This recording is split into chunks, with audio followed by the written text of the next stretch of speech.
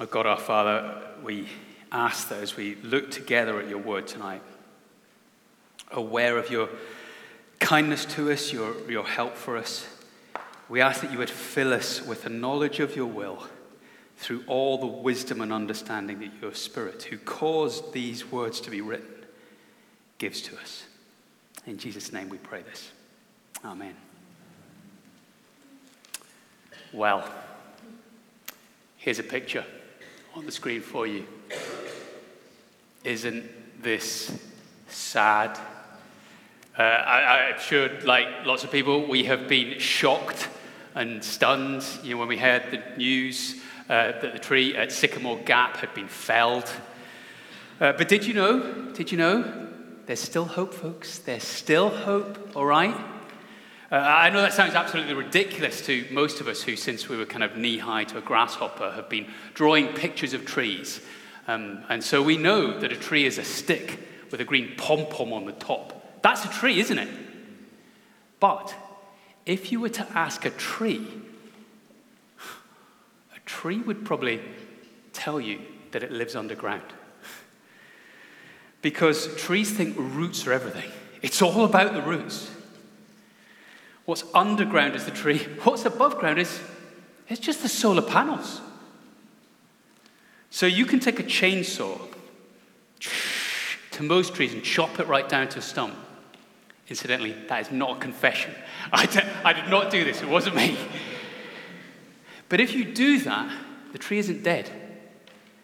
And if you coppice, which is a word that many of us didn't know 3 days ago, but have been reading time and again over the last few days.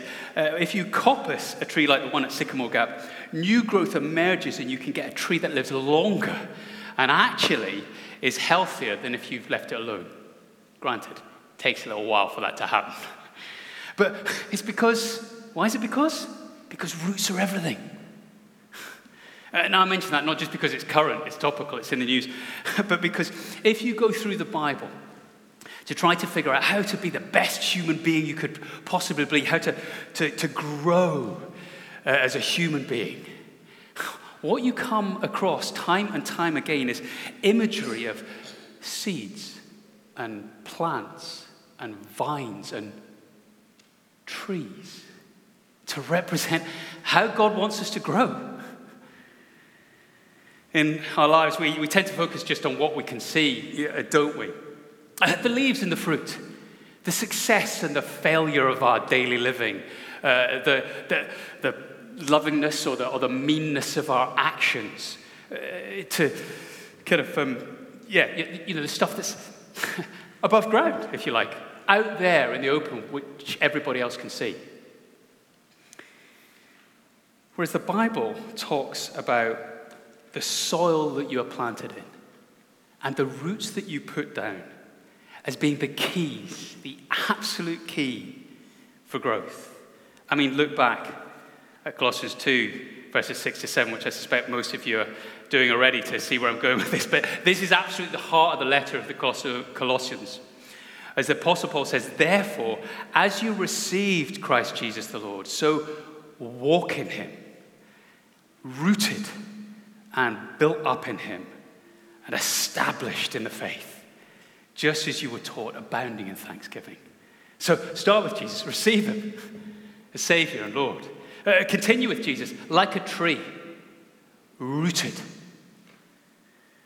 Or like a tall construction project, built up in him. That's where the strength, that's where the growth comes from. And then the thankfulness will flow out like leaves and branches and flowers, like fruit on a tree. But growth is all about the roots of the tree, roots in the soil. So let's start firstly by looking at the soil and reminding ourselves of what we've seen in Colossians so far, which is that Christ is all. As in chapter 1, Paul just waxes lyrical about Jesus, and as he does so time and time again, the word all comes up again. The word all is there. He's the firstborn over all creation, verse 15. All things were created by him and through him and for him, verse 16. He's before all things, verse 17. And Him that is actually holding all things together. He's the glue. Verse 18 and 20, he reconciles all. He's head over all. Verse 19, all of God's fullness lives in him. He's Lord of all, and he gave his all for us. But maybe as we read that list there, we think, oh, well, that's nice for you. Well done, Jesus. That's great. You're Lord of all. But this isn't Jesus' CV. It's not a list of Jesus' accomplishments. No, in tree language, if we're thinking about growth, in Colossians 2, verse 7, we need to realize that Jesus is the soil where we are to be rooted and built up in him. So before we go any further, please, can we expand our view of Jesus back up to realistic proportions? Sometimes we get too full of ourselves, don't we? Or people around us get too full of themselves, and we talk about them having to kind of be brought back down to size. But with Jesus, any limit is unrealistic. Any part of heaven and earth that we think isn't for him and by him and kept going by him, that's a total disconnect with the reality of things. Because Jesus is Lord of all. And God was pleased to have all his fullness live in him. And so therefore, secondly, in Christ we have everything. Christ is all. So if we have Christ, if we've turned to Christ, we've trusted him as Savior and Lord, we have everything. Everything we need for life and godliness. We've been brought into his fullness.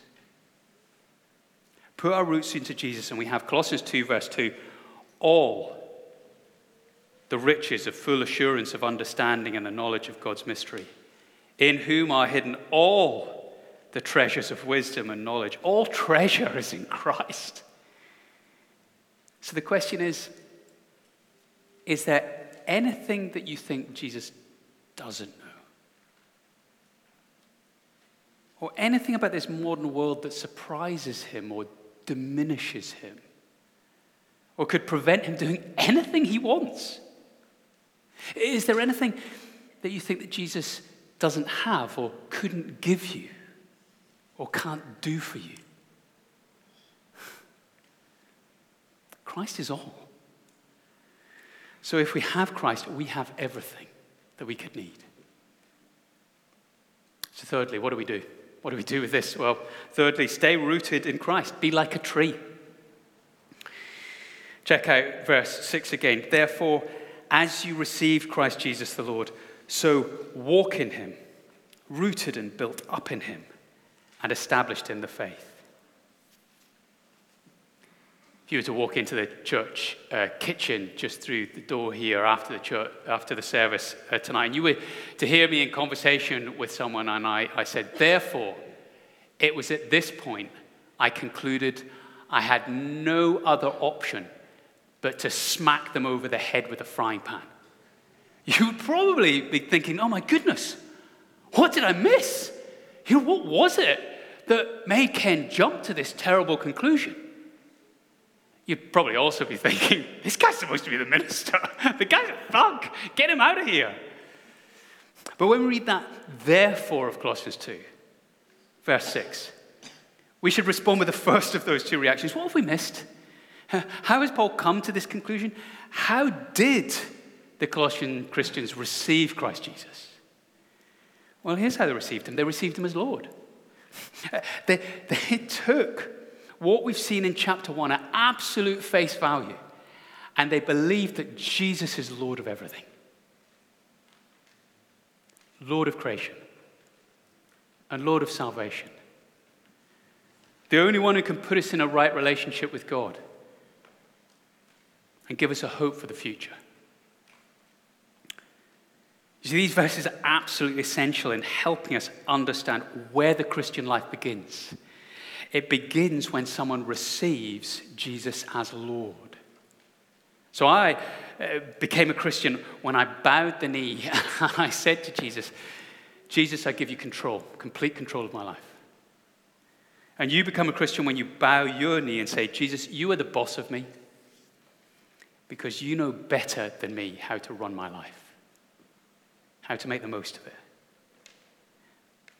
I think many of the problems that we have with nourishment and growth in the Christian life goes back to this issue. So many Christians imagine that the lordship of Christ is a secondary experience that we gradually negotiate into place after we've received Jesus as our Savior, where we bit by bit, as and when we feel like it, allow him to be Lord over certain areas of our lives. No, says Paul, from the start of my Christian life, the Savior Jesus is to be the Lord. And I can't know Jesus as Savior if I will not acknowledge him as Lord. I remember a lad coming along to an inquirers group that myself and a friend ran when I worked with students. And they balked at the idea of Jesus being their Lord as well as their Savior. With a fair degree of incredulity in his voice, he said, seriously, you cannot be telling me that to become a Christian, I need to stop sleeping with my girlfriend and stop getting drunk. To which we said, well, you could marry your girlfriend, but essentially, yes, there will be some big lifestyle changes ahead. But it will be so worth it. And to be honest, as he left that night, I really didn't think that we'd ever see him again. But he finished the course and came to Christ. And within the next few years, he made an absolute mockery of my lack of faith, as he became one of the most wholehearted and happy Christians I knew. Why did he grow so well? Why did he go on so strongly? Well, it's because he got the foundations right from the start. He put down his roots in Jesus right there and then.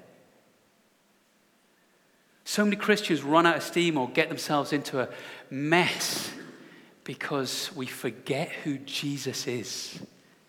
And we never grew up in him. So what about you? Have you received Jesus as Lord? Not only of your salvation, but Lord of everything. Lord of your money. Lord of your time. Lord of your future plans. Is that something you're just doing in your head on your own? Or is that something you're giving over to him, saying, Lord, guide me. By your Spirit, lead me. So that your will be done. Your kingdom will come. Lord of your mouth. And what comes out of it. Lord at the office as well as at home. And vice versa. Or should I add into that school as well? Lord of your relationships, marriages, children. Lord of their education and their upbringing. I could go on and on, couldn't I? But let me ask again. Is Jesus the Lord of your life? There's no one else worthy of it. So I hope he is.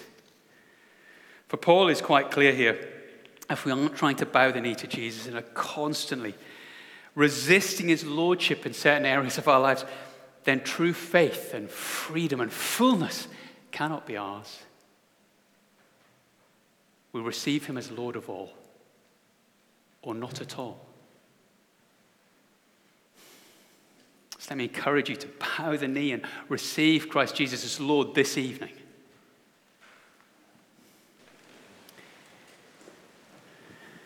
Hopefully you've kept up with me so far. Christ is all. So if we have Christ, then we have everything. So therefore, get your roots down into Jesus. And once you've done that, the only way to go on, the only way to grow is to walk in him. Colossians 2, verse 7. Walk in him, rooted and built up in him and established in the faith, just as you were taught. We can't move on from this basic teaching that Jesus is Lord. Christ is the only Lord who can nourish us and keep our relationship with God healthy. So we have to keep coming back to his words to feed us. I wonder, do you want to grow? If you're a Christian here tonight, have you got a plan for how you're going to try and grow this winter? Well, trees don't mess around, do they? When it comes to their growth, when it comes to getting their roots right down in the soil and across the soil, they'll rip up pavements and water mains and electricity pylons and whatever else. They'll just go, I don't know what all this stuff is for, but it's getting in the way of my growth, so I'm smashing through. I need my roots to be deeper and broader and bigger. Did you know tree roots go down up to 2 to 3 times further than the green pom-pom on top that we think is a tree? And all they have to get excited about is soil. Well, we have Christ, who is better by far, and he's freely available. He's in the words that Paul is preaching here. He's in the witness of the apostles, like Paul and others, and in the pages of Scripture. And anything else that we feed on that is not Jesus is the starvation diet. Had an African brother speak a while back about how fast the church was growing in his country. And the person who was interviewing him said, okay, well, what's your secret? This is exciting. What's your secret? And he said, we just read the Bible and we pray. I mean, in some parts of our nation, the Bible's all we've got in terms of to read. And we just get into that. And as we do, we just fall more and more in love with Jesus. And he said, he actually went further than that, actually. He said, he compared the growth of the church in his home nation with churches in Britain, which he'd been a part of for a while, churches like ours. And he named the authors of many of, mine and maybe our favorite Christian books, and suggested that actually many of us read those books more than we read the Bible. So actually, what we're reading isn't so much Jesus' words as other people's thoughts about them. I found that so challenging because I love to read. Many of you know I love to read good Christian books, and there's so many good ones around. We have so many fantastic resources. What a privilege we have in this country. But a good Christian book should make us want to read the Bible more, not the author more. Because the Bible really is where to find Christ, and Christ is enough. If you decided to spend this year putting down roots into Christ and into the Bible, you would find everything good and full and mature and powerful waiting there for you. And if a good Christian book can sometimes replace actual Bible reading, then how much more our phones? I've been thinking this week about my phone. As I sat down, actually, to read my Bible and pray, I thought about this. My phone can really help me read the Bible. I mean, on it gives me access to Bible audio tools and Bible reading plans and devotional podcasts. I think Paul would be amazed of what we have access to on this little device. But my phone also stops me reading the Bible so much. I think Paul would be amazed that I sometimes are foolish enough to sit down in the chair to read my Bible with a device that constantly shouts out at me through all of the messages on WhatsApp and Teams and text messaging, funny cat videos on YouTube, and the distraction of the news, not least the sports news that just constantly tries to blindside me. And I think Paul would say, how much do you really want to grow? That you are taking all of that with you to the chair when you say you want to read your Bible. Well, I would love us to fight the insecurity that Paul is fighting here in this book. To fight the insecurity that says, there must be something deeper, richer, more powerful, better, somewhere else than just me and Jesus in the Bible. And reading it with my Christian brothers and sisters. It sounds so small and so feeble doing that compared to the storms of life, compared to all of the attractions that we have around us. But if Christ is the everything soil, grow down into him, and that is the way to be rooted and to become strong, and the only way to grow up in all goodness and godliness. And if you don't know where to start with that, can I just recommend reading Mark's Gospel? I've got some copies of it here. If you don't have a Bible, if you do have a Bible, make sure it's in an understandable version. Sometimes it can be hard enough to understand the Bible without making it tricky for yourself. But if you don't, you could just take away one of these little copies of Mark's Gospel with you tonight, and just start reading a paragraph or two each day. And in order to help you with that, I've put together a little bookmark to stick in your Bible or in your copy of Mark's Gospel, just with a little outline to go through each time you sit down to read the Bible. That's they're on the black display racks through in the lobby and also at the back there if you want to grab them. And if you're feeling brave, this could be a wonderful conversation to have with a Christian friend. Maybe straight away after the service or later on this week. Do you want to grow? Brother, sister, do you want to grow? I really want to grow. Can you help me with that? I'd love your advice. How do you think I should be aiming to grow this winter? Do I need to climb out of some shallow soils where I'm getting nothing but starvation? Can you see that in my life? Can you help me with that? Do I need to break through some pavements to get my roots down into Jesus and not into Facebook or Snapchat? If you see that in me, can you guide me, help me, challenge me on that? And then look what flows out of that at the end of verse 7. We will be abounding in thanksgiving. For as we bow the knee, more and more make Jesus Lord of our money, then surprisingly, we find we don't miss out on loads of stuff. We actually get something way better, which is Jesus changing, transforming our character so that we become generous, become like him. Or as we let him be Lord over our time, we discover how true fulfillment comes from serving others, not getting for ourselves.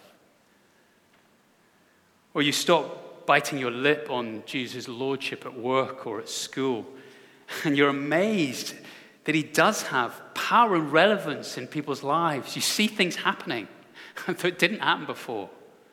And you will find yourself overflowing with thanksgiving. You see, this Thanksgiving, it's not the thankfulness of the awards ceremony speech, where you take hold of your Oscar and you go, I just want to thank my director and producer for their incredible help. And I really want to thank my co-stars. You guys were great. And my mom just, she was my inspiration. I'm a milkman because I'm such a humble person. I want to thank my milkman as well. It's not that kind of, you thank these people because you have to. Because it's a done thing, it's expected. No, this is the thankfulness that comes from walking with Jesus as Lord. Learning more and more about how awesome he is and understanding more and more what Jesus did for us on the cross and how his Spirit is and how wonderful his generosity is in our daily lives. Those are the things we find as we walk with him. And as we do, we find ourselves with so much to give Jesus thanks for that it overflows from us like a river bursting its banks. Sure, you have to make an effort sometimes to look out for things to give thanks for. The Bible tells us to do that, especially when you're going through a testing time. And it's also so easy to slip into negativity in a culture that prefers to tear down rather than build up. But thankfulness is a sign of people who have fully realized the riches that they have in Christ. So one last question before I finished. Is thankfulness a mark of your life? If it isn't, then can I just say it's a sign that perhaps you're being uprooted? You've taken your eyes off Jesus and that you're slipping away from him. So therefore, as you receive Christ Jesus as Lord, walk in him, rooted and built up in him, established in the faith just as you were taught, abounding in thanksgiving. Let's pray. John Reed's going to come and lead us in a few prayers for us now.